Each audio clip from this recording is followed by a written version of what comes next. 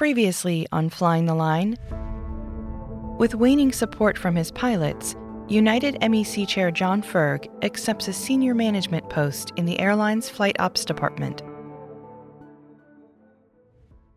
This podcast is brought to you by the Airline Pilots Association. ALPA supports its pilots through a variety of resources, including the Guide to the Uniformed Services Employment and Reemployment Rights Act. The USERA Guide focuses on common questions that arise under the Act in the context of a career in aviation while still in the military. To access the guide, visit alpa.org/resources or contact your local rep.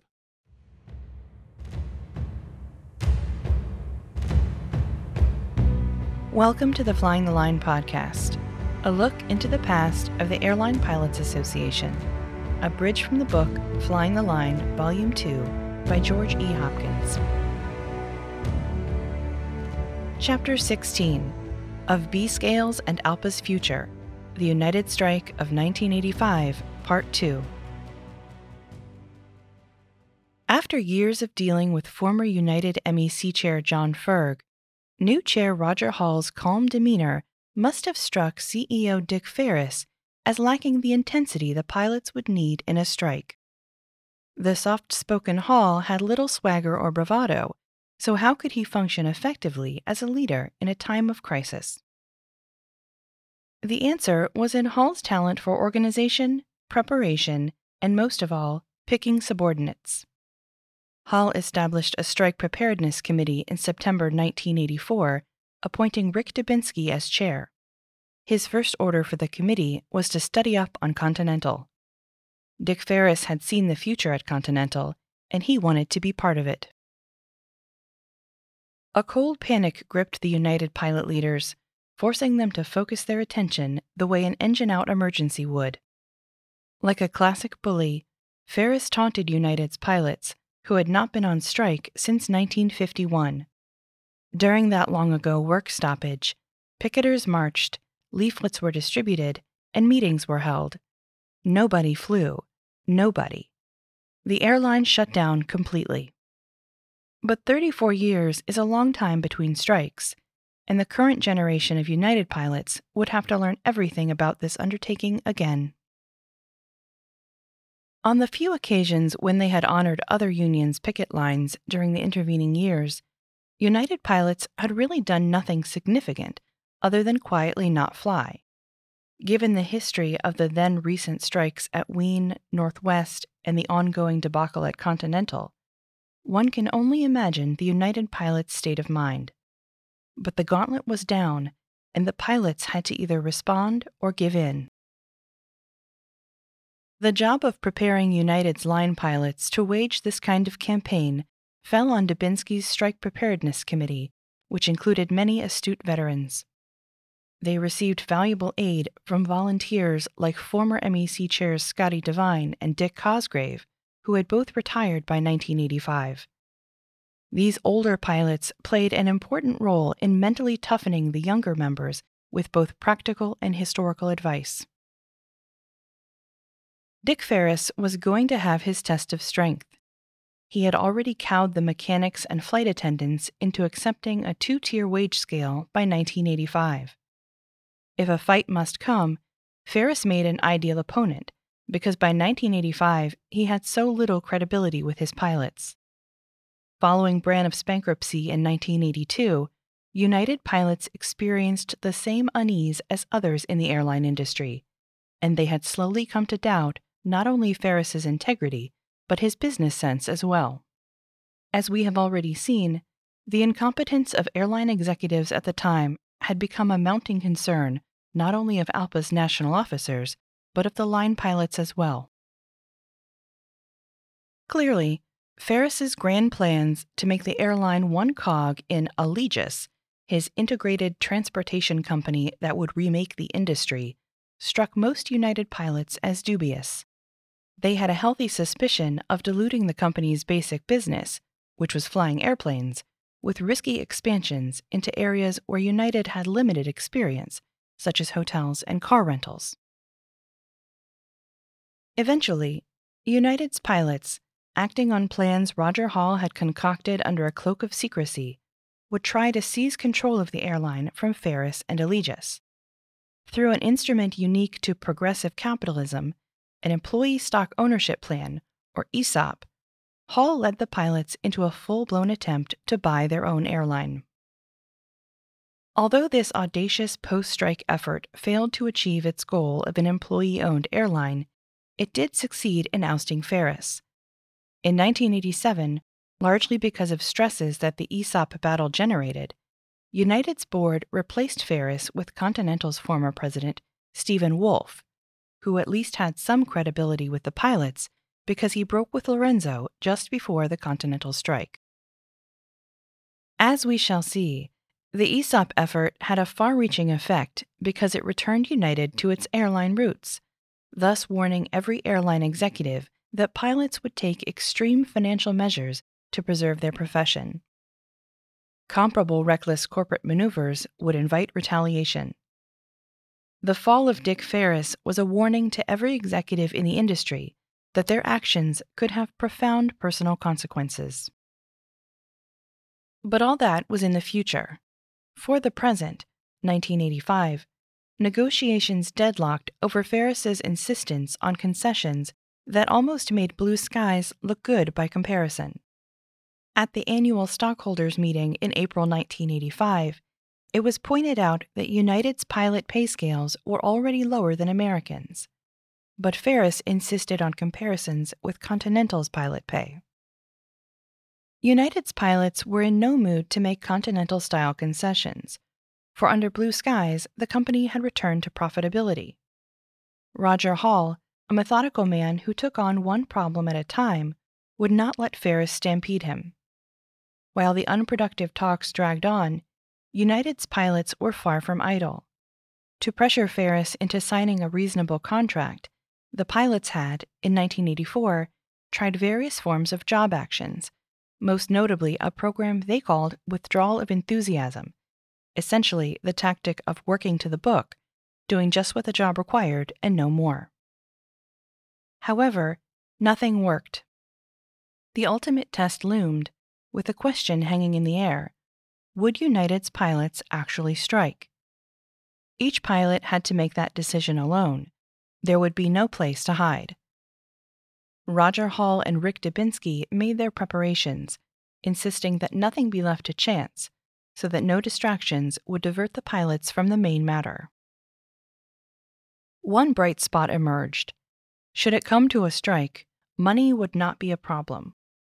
For years, United had paid more into ALPA's national treasury than any other pilot group. Now they wanted it back. Hank Duffy, still embroiled in the long contest at Continental, understood the stakes as he met with Rick Dubinsky in late 1984 to talk about money. The United pilot investigators, early in their study of what went wrong at Continental, isolated the role of spouses, which, as we have seen, proved critical. The key to keeping family members on board would be pre-strike education about ALPA's history and role, plus innovative communications during the strike. These entailed regular videotape updates, traditional telephone chains, and non-traditional satellite communications links among mass meetings at United's various domiciles. All this would not only cost a lot of money, but also require months of preparation. Rick Dubinsky's study group, now officially designated the Strike Committee, began receiving full funding from ALPA in October 1984. Eventually, the 29-day strike would cost ALPA $10 million, and that did not include any of the strike benefits paid to United pilots. Everybody knew that if, on the heels of the Continental debacle, the pilots lost this battle with Dick Ferris, ALPA's future looked dim. In a very real sense, United's pilots would be fighting for ALPA's very survival. In a meeting with ALPA President Hank Duffy, Ferris divulged that if there was a strike, he already had a group of working pilots and that he'd have 10% of his operations running by the first week. By the end of the first month, he'd have 20% and 30% by the second month. Ferris added that he had a $1 billion line of credit that he was perfectly willing to use, that ALPA was broke, and that there was no way the union could manage. As summer approached and negotiations remained deadlocked, Ferris rather surprisingly made an attack on Rick Dubinsky, going over the heads of the pilots' elected representatives. By this time, the strike committee was in full swing, and Dubinsky was visibly and combatively out front, bringing the same energy that he had invested 5 years earlier in Operation USA, which first gained him national attention. As part of Ferris's ill-fated roadshows between April 29th and May 5th, which the pilots generally boycotted, he floated the rumor that Dubinsky was willing to lead the strike only because he was independently wealthy and didn't need his job. This classic bit of disinformation actually had many United pilots believing it. Dubinsky insisted he was as dependent on his salary as any other pilot, despite a settlement he had received from a hospital because of negligence in the death of his wife some years earlier. The son of a union meat cutter from St. Louis, Dubinsky had grown up in a working-class family. While studying mechanical engineering, he worked part-time as a research assistant for Monsanto, the St. Louis chemical giant. He paid for his own flying lessons, and United hired him during the 1965 pilot shortage. In the early 1970s, Dubinsky achieved some fleeting notoriety as one of the hair grievers. United insisted on military haircuts for line pilots, regardless of the longer styles then in fashion.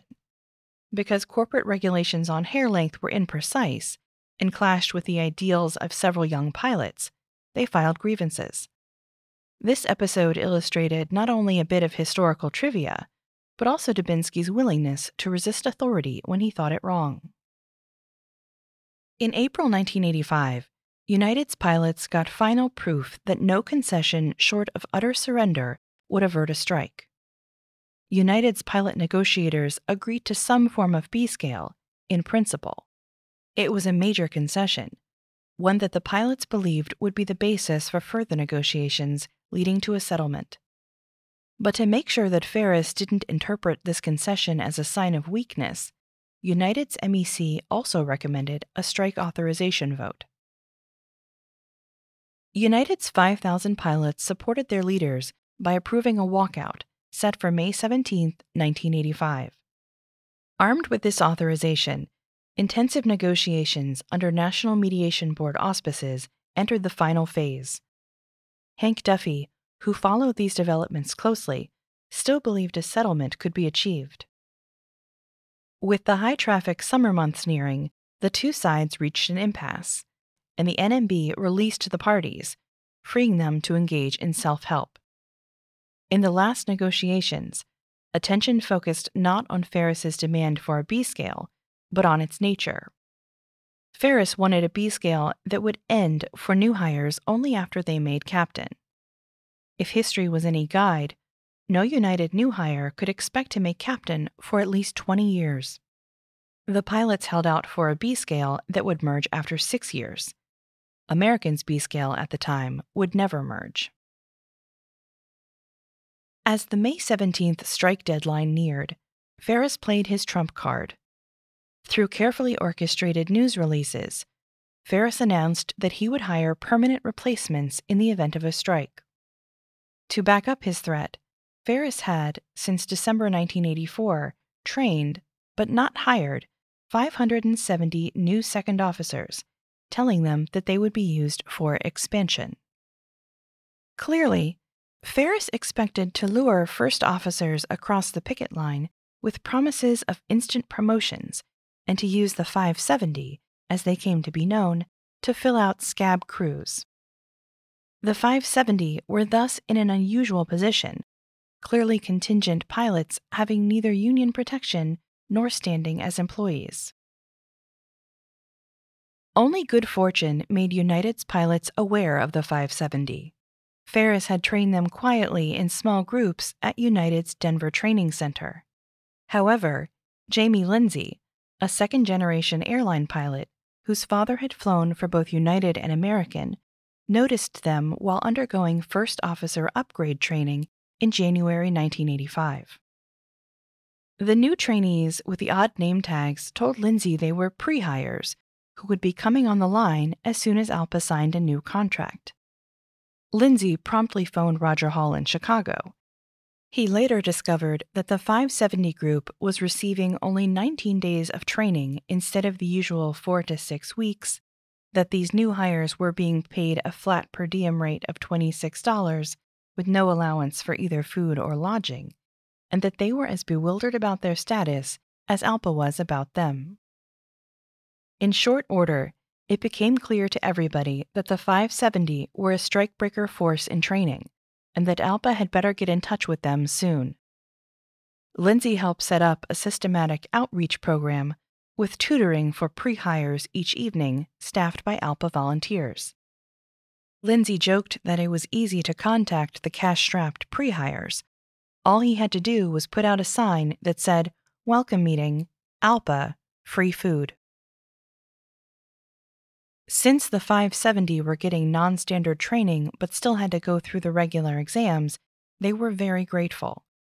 This assistance proved to the 570 in concrete terms that ALPA was more interested in their welfare than management was. But ALPA had other things than the 570 to worry about. Next time on Flying the Line, a 29-day strike tests the fortitude of the United Pilots and ALPA as a whole. Thank you for listening. This has been Chapter 16, Part 2 of Flying the Line 2 by George E. Hopkins, copyright 2000. We hope you have enjoyed this podcast. To listen and subscribe to more in this series, please check us out online at alpa.org or find us on all major podcast platforms.